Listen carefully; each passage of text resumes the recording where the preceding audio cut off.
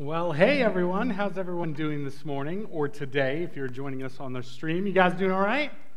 I feel obligated, like I feel like I should have walked out and said, surprise, I'm not Bob.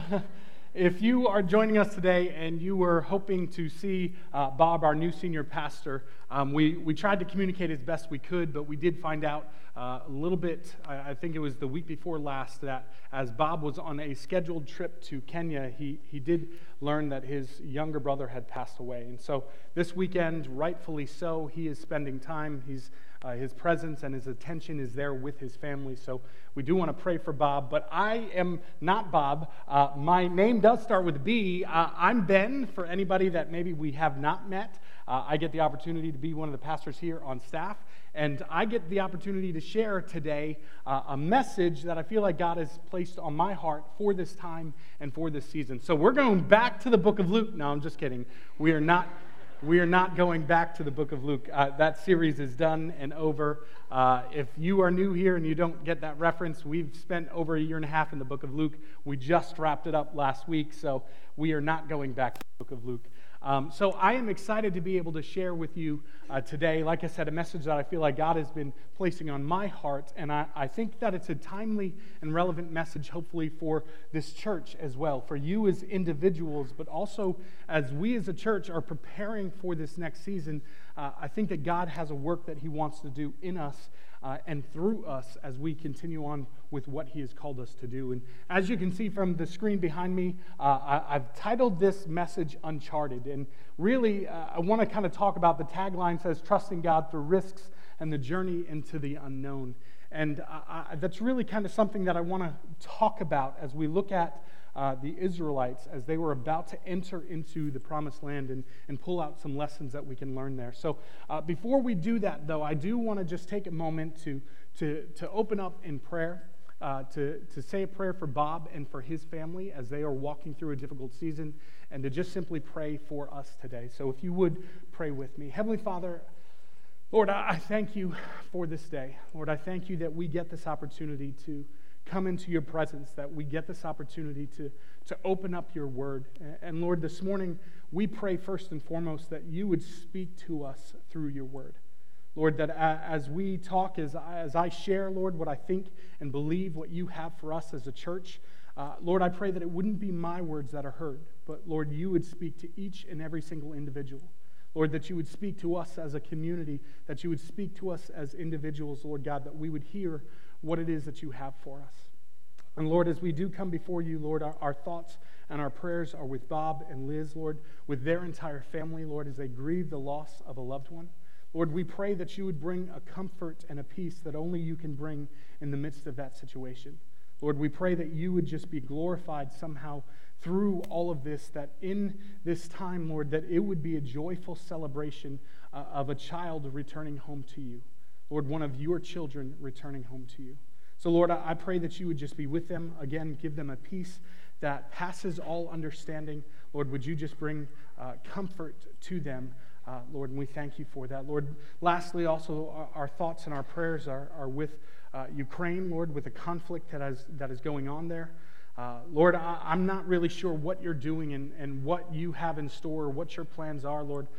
My prayer would be that you would bring that conflict to an end, Lord, that it would be peace there. But Lord, would your will be done, whatever that is, Lord God, would you have your way? And again, somehow in this, Lord, would you somehow be glorified, even when it doesn't look like it makes much sense.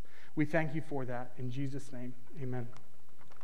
Amen. Like I said, I am excited to be able to share, and I do want to say, kind of give a special shout out to anybody that is joining us online or in the parking lot. It's a unique time and day and age that we live in. We recognize that there's 3 different audiences with us, so there's those that are live, there's those that are in the parking lot, and those that are online. We are glad that you're joining us, whether that's live at 9 or it's a rebroadcast at 10:45 or at 5. We are glad that you're here.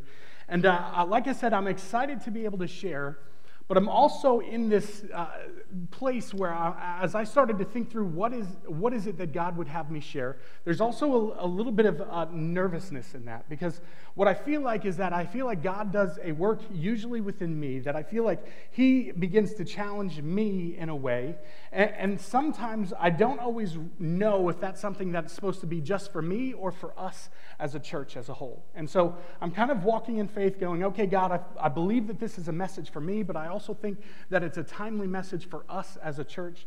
And like I said, today what I want to do is kind of focus on the Israelites as they're about to enter into the promised land.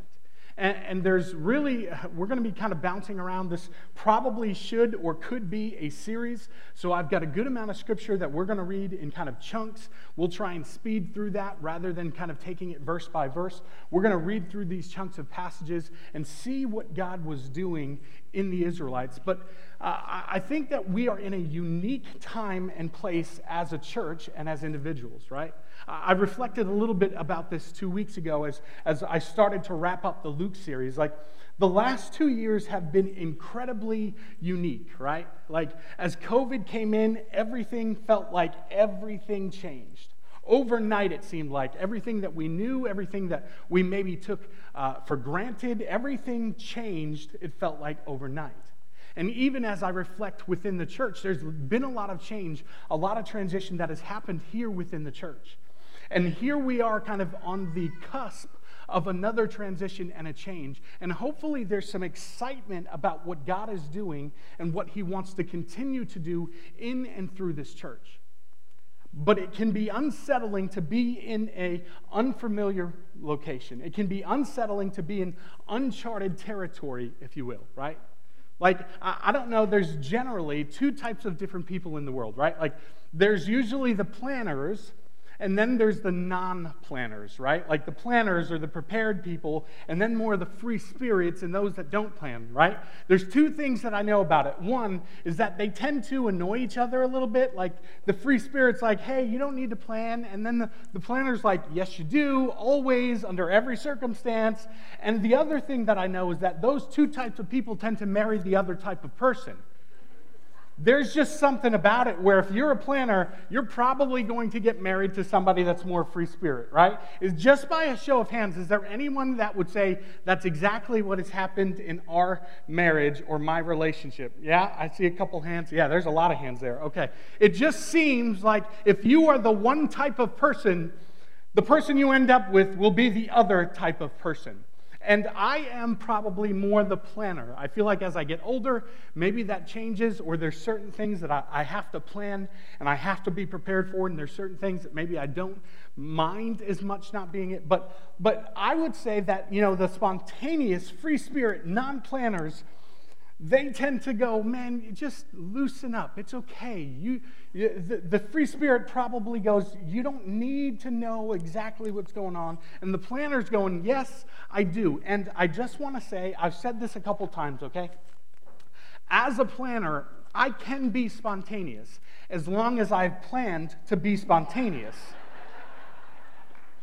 And so there's clapping. I heard some clapping. Thank you. I've got support in this room. I am spontaneous as long as I planned for a certain amount of time to be spontaneous. But as soon as that time comes to an end, it's over. I don't have to be spontaneous anymore. I planned to be spontaneous to a certain point. And now it's done and over with. And what I feel like is that as you enter into life, right, there's so many different things that happen that bring you into a place, whether you're a planner or you're more of a free spirit, there's so many different times you find yourself in uncharted territory. Where if you like to know what's happening, you go, man, I don't even know how to plan or prepare or to kind of make here's what we're going to do kind of an idea. I don't know how to form an idea of that. Or if you're the free spirit, there's probably times in life where you have just come across a situation where you're not sure what to do or how to proceed. And those times can be unsettling. For some, I think some people really do enjoy change, and that's not a bad thing. But I think for the majority of us, change can bring some stress and some anxiety and some fear and some worry. And so I feel like as we as a church are about to enter into a new season, there's hopefully, I pray, there's excitement for what God is going to do. First and foremost, that is my heart desire, that there would be an excitement for what God is about to do. But also maybe even some other thoughts or feelings or emotions in that. And really what I want to do is just take a little bit of time and just look at a couple lessons that we can find from the Israelites. I feel like a secondary title of the message could be Lessons from the Israelites on the Edge of the Promised Land, right?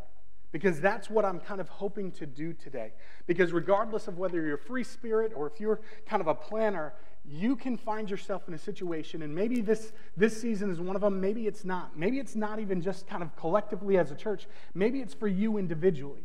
You find yourself in a season that you're in uncharted territory and you're going, I'm not really comfortable with this. I don't really know what God is up to. There can even be some heartache and disappointment and pain in that. Maybe feeling the loss of a loved one or seeing a loved one walk through a difficult season and journey. I've been kind of hearing reports and updates. My dad, I don't even know if I've shared this from the stage, but my dad has been wrestling with cancer since October of last year, and it's a startling season for me. I feel like God is doing some incredible things, and I'm so optimistic, but there's still this weight that comes as I'm in this uncharted territory and not sure what happens next. For some of us, there can be this desire or this dream, this heart desire for what God wants to do. Honestly, as I'm thinking about this, I'm trying to creatively talk about a way where another season where Hope and my wife and I are kind of waiting is going, God, we're not really sure what you're doing. We feel like we're called to be parents, but that hasn't happened yet. We've experienced a miscarriage in 2018 and another season where there's weight. We're going, God, don't quite understand. It feels like this is what you've called us to do, but yet here we are waiting. And there's some heartache and difficulty and some pain in the midst of that. Like I said, for some of us, we've lost loved ones. We've been in a season, and I think, again, to amplify where we've been at in 2 years with COVID just kind of amplified everything that we were feeling. Like uncharted territory, COVID, a worldwide pandemic, impacts the way that we see things, right? Mental health for so many has been so crazy and volatile in the last 2 years. Why? Because we're in such an uncertain and uncharted season of life. I looked up what that definition of uncharted is, and according to the Merriam-Webster dictionary, it says uncharted is not recorded or plotted on a map, a chart, or a plan. So how do we trust God when we are in the midst or on the cusp of an uncharted or an unknown season? What do we do when we look out into the future and we're not really sure if the future is really exciting or if the future individually is more bleak and we don't understand what God is doing? We don't see what He's up to and how He's going to bring about the promises that it feels like that He's given to us. And I want to talk through the Israelites. Like I said, we're going to be focusing really on Deuteronomy chapter 1. The first 5 books of the Bible were known as the Torah. We're going to be focusing on kind of the tail end of those. If you were to read through Numbers, specifically Numbers chapter 13 and 14, it tells of the Israelites kind of coming to the promised land. And there's a whole history that we're about to kind of dive into, that the nation of Israel kind of was this family, Abraham, that God had said and promised that he was going to make into a great nation. Fast forward a little bit, and there's tons of people, but they're bound in captivity in the land of Egypt. And I wonder if they ever wondered in that season of captivity and slavery, God, what are you up to? God, you promised our ancestors this, but right now we're standing here and it doesn't look so great. And so we're going to be reading through Deuteronomy chapter 1. And basically when you see Numbers 13 and 14, it's kind of the first time that the Israelites are walking through this. And Moses is the leader that God has in charge. And Moses is the one recording this in the first 5 books of the Bible. And Moses is kind of talking about it initially in Numbers 13 and 14 as they walk through it the first time. But then in Deuteronomy, what you see is that he's giving kind of a review of what has happened in that time, in that season, to a different generation. And so if you really want to kind of dive deep into this, there's several chapters that I'll give to you just kind of as a homework assignment if you're interested in that. Read Numbers 13 and 14. Read Joshua chapter 14, and then we'll be looking at Deuteronomy chapter 1 today. And so as we start, the first point or the first thought that I want to give to you as we kind of talk a little bit about the history of Israel, and if you want to take notes, you can write this down or just kind of remember it. But the first point or the first thought that I want to give you is this, is that God is always faithful to bring about his promises. God is always faithful to bring about his promises. This is a statement that in the midst of the uncharted territory, in the midst of a dark or difficult place, it's hard to remember. When you're in the middle of not understanding what God is doing and what he's up to remember that he's faithful and will bring about his promises is something that can bring hope, or in the middle of it, it can bring confusion. Because if you believe that God is going to bring about his promises, but you don't see a way, it gets difficult to walk in that. It gets difficult in the understanding of going, okay, God, I know that you said that you are faithful, but I'm not seeing how this is according to your plan. God is always faithful to bring about his promises. This is something that we need to remind ourselves as we walk through difficult and challenging seasons. If God said it, he will do it. We can use his word to look at the promises that he gave. And specifically for the Israelites, this promised land, this becoming a great nation and going into this promised land, this is what God had promised Abraham thousands of years before, hundreds of years before, and they didn't see it coming to fruition, but now where they are is that they are about to receive this promised land. Again, kind of looking at this history, there's Abraham who's made into a great nation, and then basically what you see is they're in captivity and slavery, but then God raises up Moses to kind of lead them this exodus out of slavery. From there, they spend a year at Mount Sinai where they are receiving God's law, they are receiving God's kind of order. God is kind of taking them and changing them from a slave nation to his chosen and elect people. There's a process that happens there that they walk through, but they still haven't received or seen God's promises, but they are getting closer and closer to it. I think it's important to think of two things before we kind of jump into the text here. What we need to see is that as the Israelites exit out of Egypt, right away things start to go bad. Right away, things start to go and be challenging. It was not an easy journey for those Israelites as they leave captivity and go into the wilderness and then spend a year kind of receiving God's law and receiving his order. It was not fun and easy, and you can recall and read through that if you'd like, but it gets difficult right away, especially for Moses, because the people start to complain.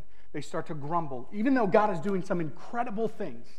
God opens, he dries the land, he parts the Red Sea, and that they cross about on dry land. And then as the Israelite or the Egyptian ruler changes his mind, Pharaoh changes his mind, they come chasing after him, and then the Israelites pass safely to the other side, and God closes the Red Sea, and all of a sudden their captors, their pursuers are then swept away in that.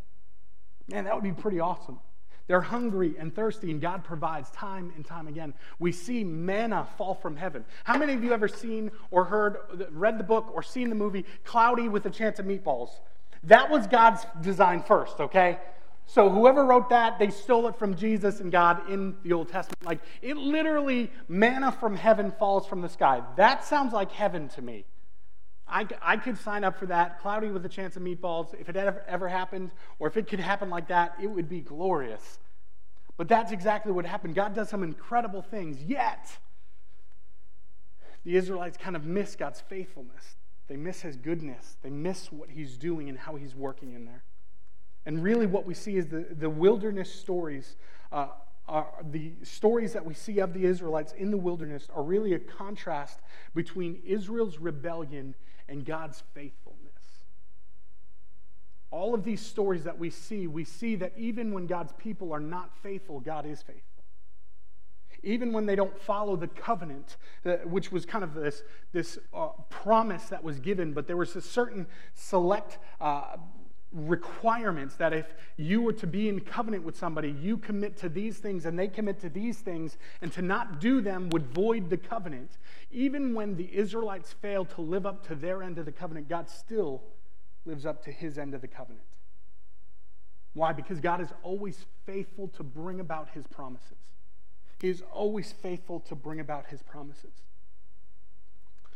In Deuteronomy, what we see is Deuteronomy chapter 1, kind of jumping into the text here. We'll read 19 through 25. It says this.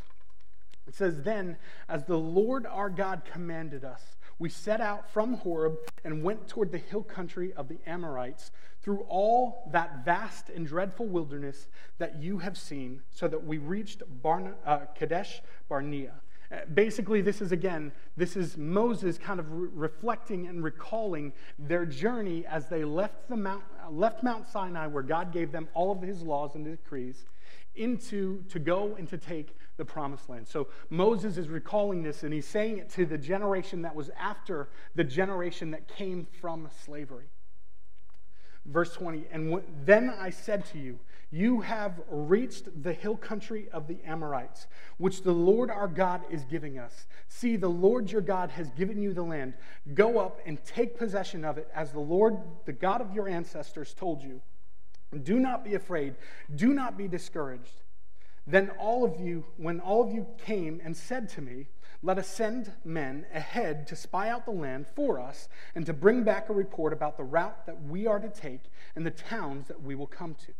Verse 23, 'The idea seemed good to me, so I selected 12 of you, one man from each tribe. They left and went up to the hill country and came to the valley of Eshcol and explored it, taking with them some of the fruits of the land that they had brought it down to us and reported, it is a good land that the Lord our God is giving us.'"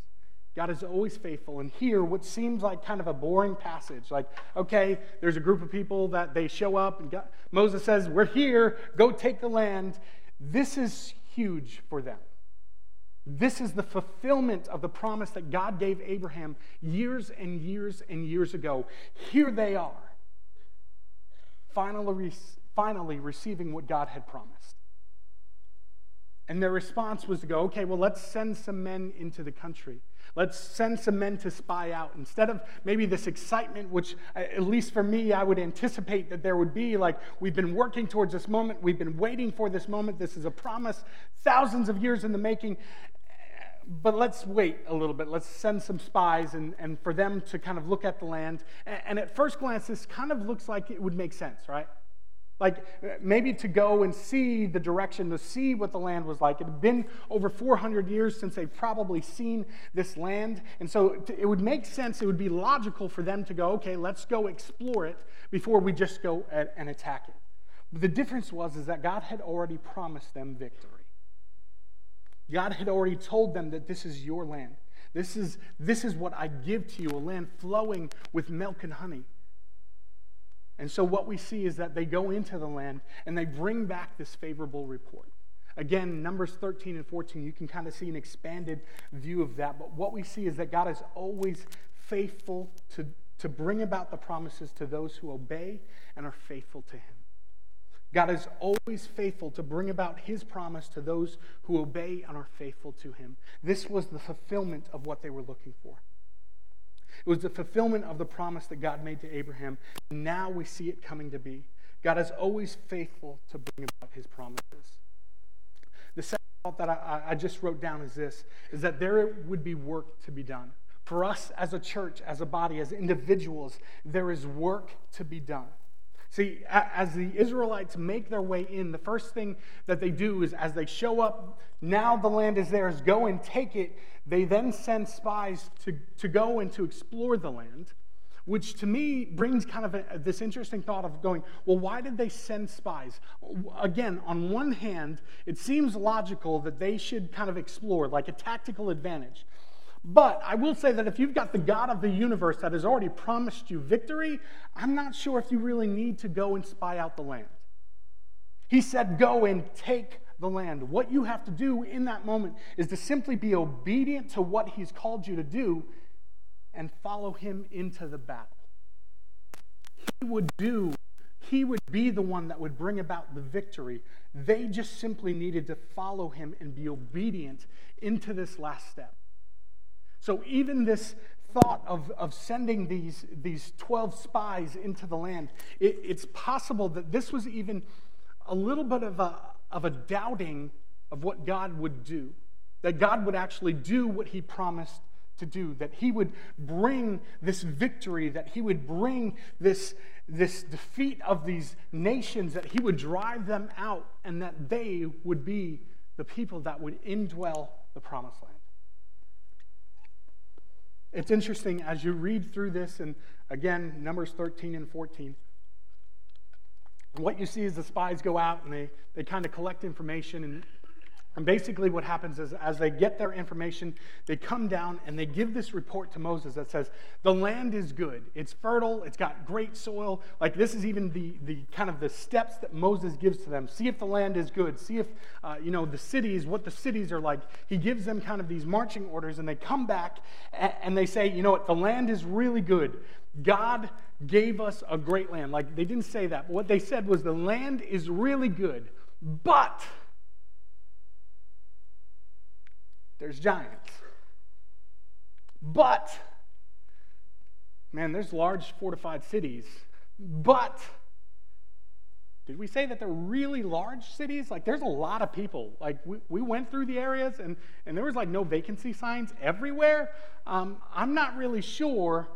God is faithful to deliver his promises, but there's some concerns that we have.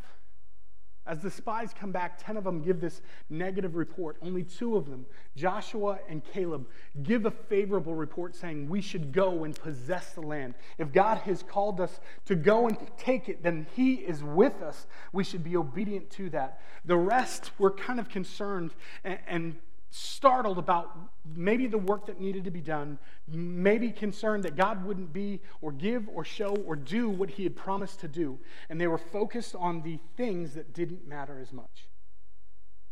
There was work to be done, but it's almost like you get this sense that as the spies went into the land and as they come back and they give this report, it's almost as if they're a little bit nervous and hesitant. Most likely fear. Which would make sense because when we're in an unknown, uncharted territory, like fear is normal because we're not sure what to expect. And so most likely it's fear, but maybe they were thinking that it would be simply easy.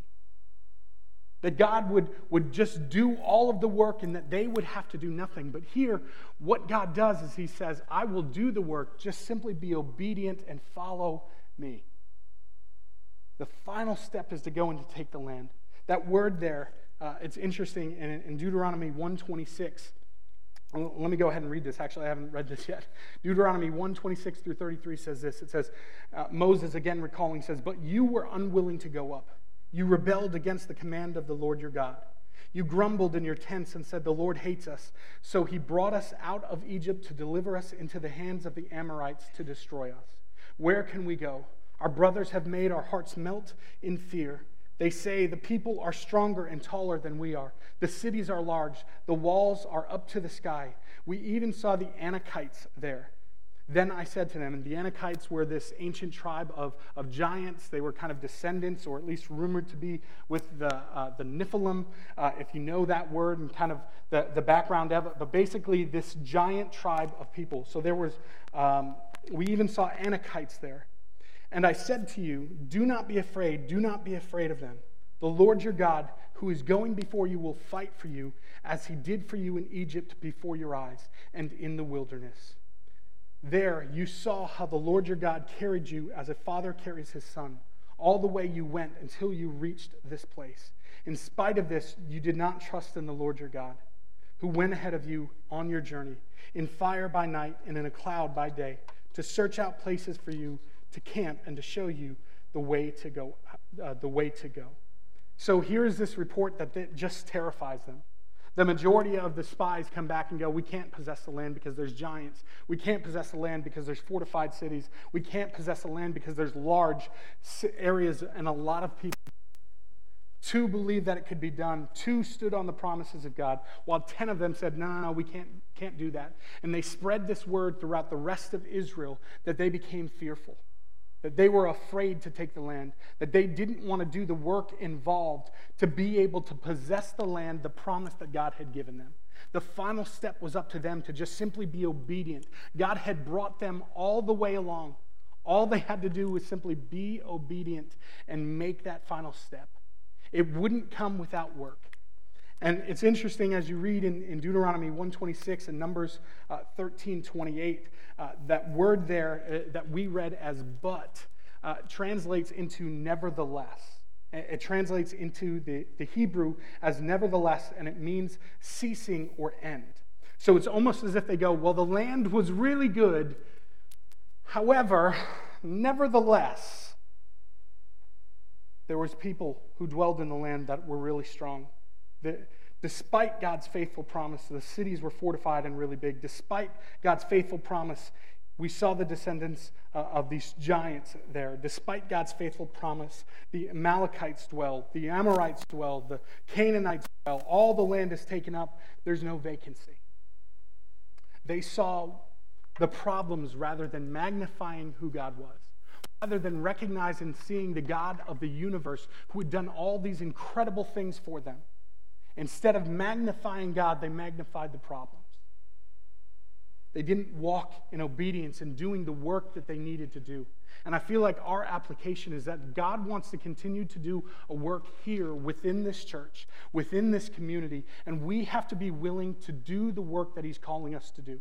Specifically, I feel like the work that God is doing is this continued process of sanctification where God calls us to continue in our relationship, to go deeper and deeper with Him.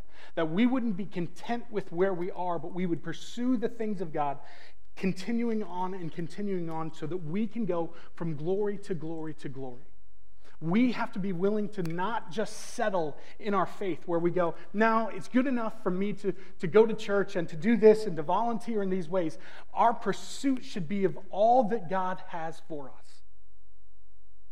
As a church, in order to reach our community, we need to be in constant pursuit of the work that God is calling us to do. To be obedient to the sin that is present in all of our lives. To be obedient to the attitudes and the things, the hurts and the hang-ups that we get tripped up on time and time again. God wants to do something incredible within us. We have to be willing to put in the work. We have to be willing to go after what God has for us. We have to be willing to pursue the things that He is calling us or calling to our attention. We just simply have to be obedient to His voice and to His leading in that. We need to do the hard work of spiritually aligning our lives to continually be in obedience and devotion to God. It's not going to be easy. Again, I can't help but wonder if the Israelites thought it would just be a walk in the park, which on some level I'm curious if it was or not. Like as you read, as they start to take the land, as you get into Joshua, as they start to take the land, if they were obedient to what God had called them to, they had incredible victories. They went out, but God did the work. And so we need to do the hard work of aligning ourselves spiritually to what God has called us to. If we're to possess the promises that God has given us, there is difficult work that needs to be done.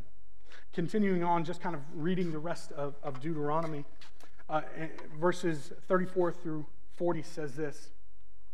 It says, "When the Lord heard what you said, He was angry and solemnly swore, 'No one from this evil generation shall see the good land I swore to give your ancestors.'" So basically, they show up, here's the land, Moses points it out, they go, let's send spies. Spies come back, not really good. Then they start to grumble and complain, which had been a pattern for them since they had left Egypt. They finally make it to the promised land, and they continue to grumble and complain. And it's interesting what happens when we take our eyes off of God, right? Like they have this thought of going, God hates us. He brought us here to kill us. Man, it's amazing how sin can distort our view of God. They believed this God that was with them, that literally walked with them, that he was by night in a pillar of fire and by day a cloud of smoke. He literally was in the presence of his people. Like, you could look up in the camp, anywhere that you were, and see that God's presence was in the camp. That he abided with his people. Yet there's this thought that God hates us. He's brought us here to kill us. It's again amazing how sin can twist and distort our view of God. And that's what happens here. And so because of that, God brings judgment, because God is faithful to bring about his promises, but not at the expense of his justice. Continuing on, he said this, it says, no one from this evil generation, this is verse 35, generation shall see the good land I swore to give your ancestors, except Caleb, son of Jephunneh, who we will, Jephunneh, he will see it, and I will give him and his descendants the land he set his feet on, because he followed the Lord wholeheartedly. Because of you, the Lord became angry with me also. Again, this is Moses speaking. You shall not enter it either, but your assistant Joshua, son of Nun, will enter it. Encourage him, because he will lead Israel to inherit it. Verse 39, and the little ones that you said would be taken captive, your children do not yet know good from bad. They will enter the land. I will give it to them, and they will take possession of it. But as for you, turn around and set out towards the desert along the route of the Red Sea. As judgment for their lack of faith, for their rebellion, the Israelites spend 40 years wandering the desert. They spend 40 years wandering the wilderness. And it was not until that generation that left Egypt died off that next generation could then enter into the promised land. For us, as we read through this, it feels almost harsh as we kind of look at this really quickly. But as you read through the story, again, God is faithful and just to bring about his promises, but not at the expense of his justice. God was right in dealing with the sin and the evil, wrong thoughts of the Israelites, because it wasn't just about taking a group of people from one section of land to another. What God was doing was transforming them from a slave nation into his chosen and elect people. It wasn't about the journey. It was about the process of what God was doing in their lives, taking them and making them his unique people that would bring glory and honor to him, that once they got into the promised land, that it wasn't just about having that land, but it was about modeling who God was, and that they would be a witness of the great things that God had done. It's interesting because what you see is that in this wilderness, that's exactly what God did. He, as one generation kind of dies off, the generation behind begins to learn and see and understand what it's like to follow God's laws and decrees, to grow from a slave nation into the elect people that they were called to be. And so as Moses is saying this in Deuteronomy chapter 1, they are about to actually take and possess the land. And he's telling them this, that they would remember and recall, and that they would be faithful to the covenants that God had given. There is work that needs to be done. God is faithful to his promises, but not at the cost of his justice. Continuing on, verses 41 through 45, it says this. It says, then you replied, we have sinned. So Moses telling this story. Now we're going to see how the Israelites respond after this rebuke, after they hear what happens, after they hear that the 10 spies were killed almost instantly, right? Like after they hear this judgment that's going to come, this is what it says. Then you replied, we have sinned against the Lord. The Israelites recognize their sin, that they've sinned against him. We will go up and fight as the Lord our God commanded us. So every one of you put on his weapons, thinking it would be easy to go up the hill country. But the Lord said to me, tell them, do not go up and fight, because I will not be with you.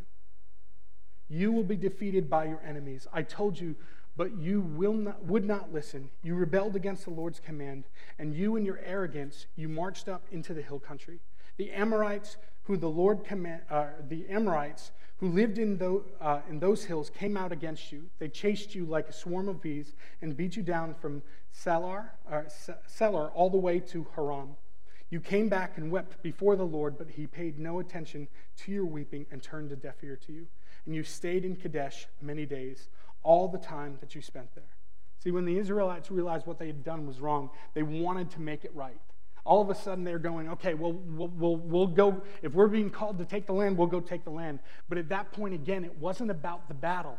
It was about being obedient and following God. So God says, don't go and take the land. And again, they do the same thing that they just did, is that they weren't faithful to follow what God was calling them to do. And so they experienced defeat and the weeping and mourning that came with that.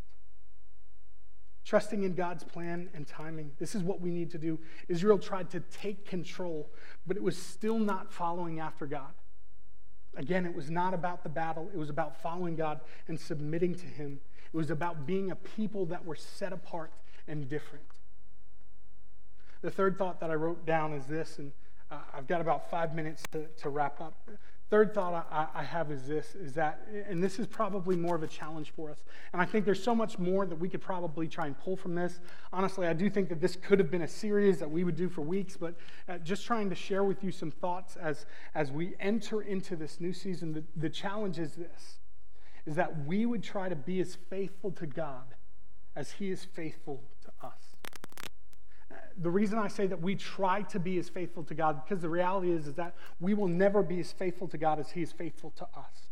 But our desire and our goal should be to try and live a life that is faithful to Him in the same way that He is faithful to us. As I read through this story, I'm encouraged by Caleb and Joshua. These two men who, when all of Israel pretty much is going, we can't do it, they're going, no, we can. Again, they didn't magnify the problems, they magnified God. And because they did that, they believed that they could take and possess the land.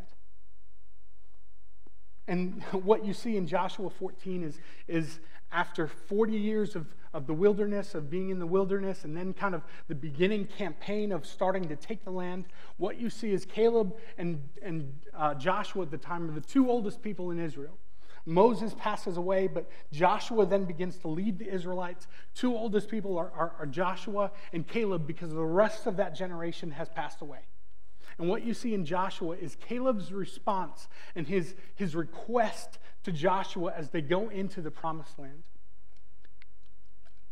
It says this, it says, now the people of Judah approached. So basically, the land portions are starting to be divided as they've experienced victory now in the promised land after these 40 years. So generation dies off. The next generation begins to take the land, to conquer the land, just as God called. And then this is what it says. Now the people of Judah approached Joshua at Gilgal. And Caleb, son of Jephunneh the Kenizzite, said to him, you know that the Lord said to Moses, the man of God at Kadesh Barnea, about you and me.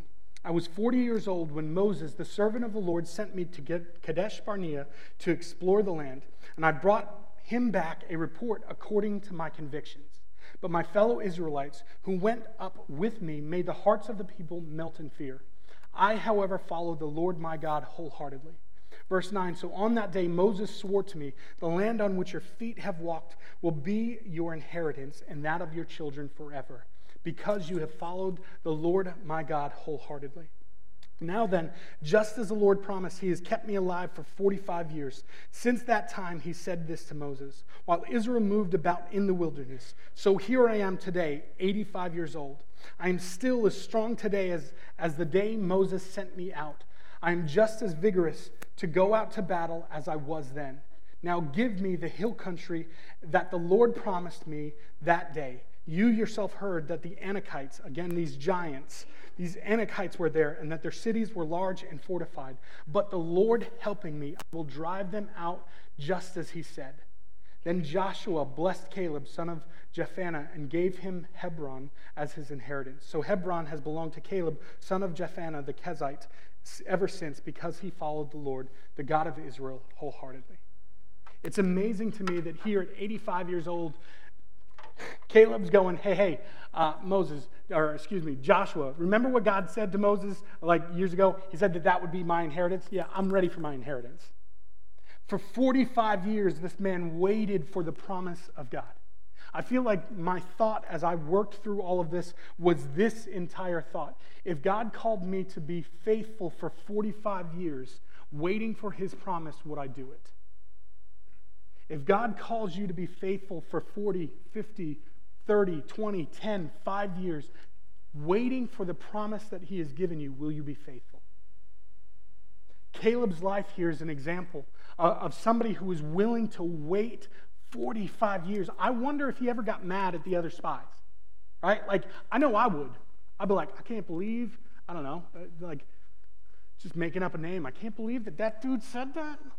Man, I'm still walking around these wilderness because of that guy, right? Like, I wonder how he felt in that. But in those seasons, what he did was he trusted and he relied that God was faithful to bring about his promises. He had to wait. And after 45 years of waiting, what did he want? He wanted the promise that God had given him. He wanted the land that had giants. He wanted the land that had fortified cities. He wanted to go to battle. Why? Not because he was so great. What 85-year-old fighting men do you know? He didn't think that he was so good and powerful. He just knew that God was so good and so powerful, that God would be faithful to deliver his promises. So he said, I am just as vigorous now as I was 45 years ago. Let me possess the land. And as you read chapter 15 of Joshua, that's exactly what he does. He takes possession of the land. He takes the land from the giants. He takes the land from the vast amount of people, from the fortified cities. He fights not because he's some great warrior, but because he believes in a great God. Our challenge is to be as faithful to God as he is faithful to us. And I even, just to throw this out there, what I think is amazing is that he's 85 years old. I feel like Caleb, of all people, could have gone, hey, you know what? I've lived a really good life.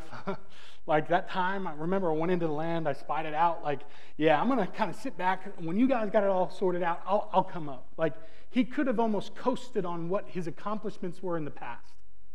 He could have just said, okay, you know what? I'm okay. Like, I'm old. Everybody would have probably given him a pass. Like, yeah, he is old. Like, I mean, everybody else is under 45, right? Because they were the younger generation. The older generation died off. So they are young, and he's going, yeah, I could probably. And they're like, yeah, that would make sense. You're an old man. But instead, Caleb is eager for the fight. He's eager to jump in. And look, here's the application. And I know that when you call anybody old, it's not good, all right? Like, so I'm not calling anyone old. But if you find yourself experienced, if you find yourself with a knowledge and a wisdom that you get by years and age and experience, then I would say that you are being called to take the land. You are being called to take the land. What God has for this church and for this community, everyone needs to step up and do the work that God has for us. To be faithful, to do the heart work that God wants to do in us, and then to be faithful in the ways that he's called us to do. In some way, I feel like I like Moses, as he's kind of giving this decree, like in Deuteronomy, it's the last book, and Deuteronomy is kind of last thing that he writes, and Joshua takes over as he sees the promised land but can't enter into it. That book of Deuteronomy is really about Moses kind of pleading with the people to follow and to be faithful and devoted to God. I feel like in my last message for a season, that is my entire desire for you. That you would be faithful and devoted to follow what God has for this church. If we want to see the promised land, then it really depends on our willingness to be faithful and our dedication to be obedient to God in order to possess the land. I feel like that is what God is calling us to do. So as we're on the verge as a church, as we're on the verge of a new season, take the land. And how do you do that? You take the land by being faithful and obedient and devoted to what God has for us. You do the work that needs to happen within your heart. As God shows and reflects and reveals sin, do the work that is hard and needed to do. Because God is faithful to deliver his promises. I want to go ahead and call up the worship team. I wrote this in my notes. I'll just read it to you. I said this: in many ways, we stand at the edge of the promised land. Whether we walk in faith and obedience to God determines whether we will enter the land or if we will wander in the wilderness. To inherit the land, we must be obedient and trust in God's leading and direction.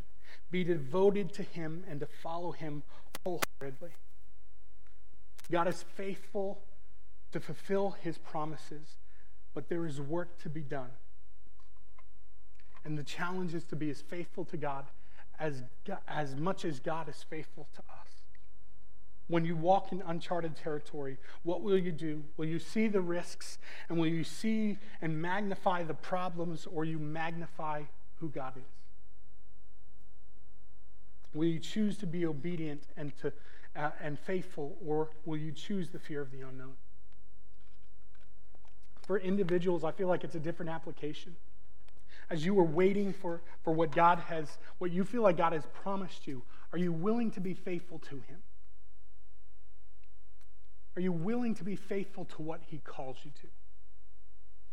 It's amazing to me that in the wilderness, in that waiting, God changes the identity of the next generation. One generation is dying off, but the other generation is changing who they are and what they understand. They're living into the reality of what God has called them to do. They're living into what it means to be a set-apart nation. They're living into the laws and the decrees that God had given, the order, and there's a work that is being done in the wilderness. So if you find yourself in the wilderness, trust that God is faithful. Trust that He is doing a work and that it will one day be for good. It may not feel good, but God is doing a work. And He's always faithful to deliver His promises. The final song that we're going to sing today is a song it's called Promises by Maverick City. And the lyrics say this, it fits so perfectly with this. It says, God of Abraham, you are the God of covenant and of faithful promises. Time and time again, you have proven you'll do just what you said. The next line says, though the storms may come and the winds may blow, I'll remain steadfast. And this line is what captures my heart. And let my heart learn, when you speak a word, it will come to pass. When you speak a word, it will come to pass. We serve a faithful God, and when He speaks, His words will come to pass. Heavenly Father, I thank You so much for this day.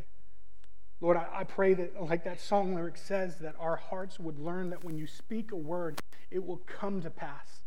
Lord, I pray that as we as individuals maybe feel like we're in the wilderness just kind of struggling, Lord, I pray that You would show us that You are doing a work. Lord, that You are a good God, that You are faithful and just. Lord God, that You provide and that You do great things. Lord, I pray that we would not take our eyes off of You. Like Caleb's example of 45 years of faithfulness, Lord God, would we choose to be faithful to You in the midst of the difficulty?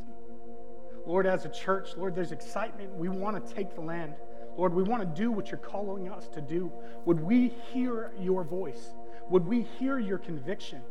Lord, would we hear what it is that You desire for us to do? And would we be faithful and obedient to it? Lord, I thank You that You've done the work, that You go before us. Lord, that there's nothing that we do that we have to worry about making it good on our own. But Lord, if we are just obedient to Your calling, Lord, that we can just walk in it. Lord, I thank You that we can learn from the Israelites. Lord, I thank You that You have great things in store for us. Lord, again, our desire is that we would take the land. Would You show us what You desire to do in us and through us so that we can be a blessing to the nations? Lord, as we sing this last song, would You be glorified and praised? Amen. If you would just stand with us as we sing this morning.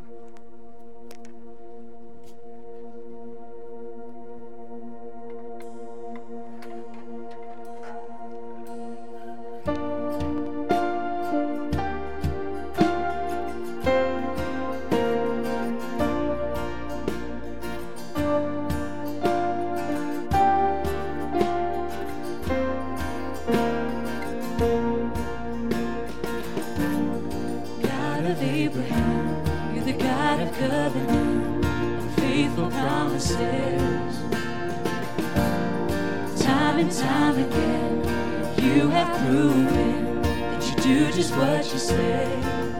Though the storms may come and the winds may blow, I remain steadfast and let my heart learn, when You speak a word, it will come to pass. Great is Your faithfulness to me. Great is Your faithfulness to me. God, from age to age, though the earth may pass away, Your word remains the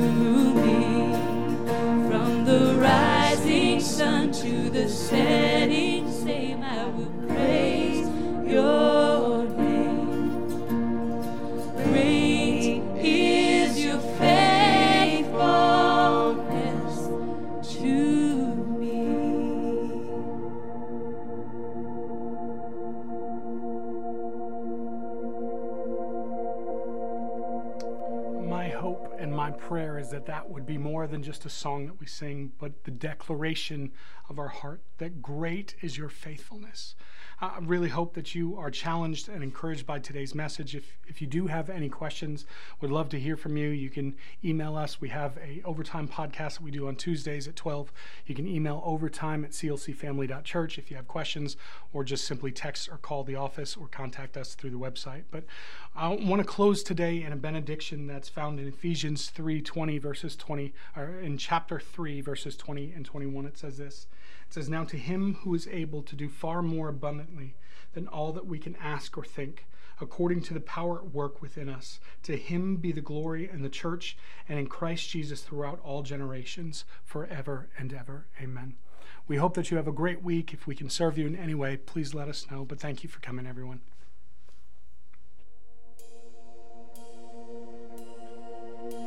I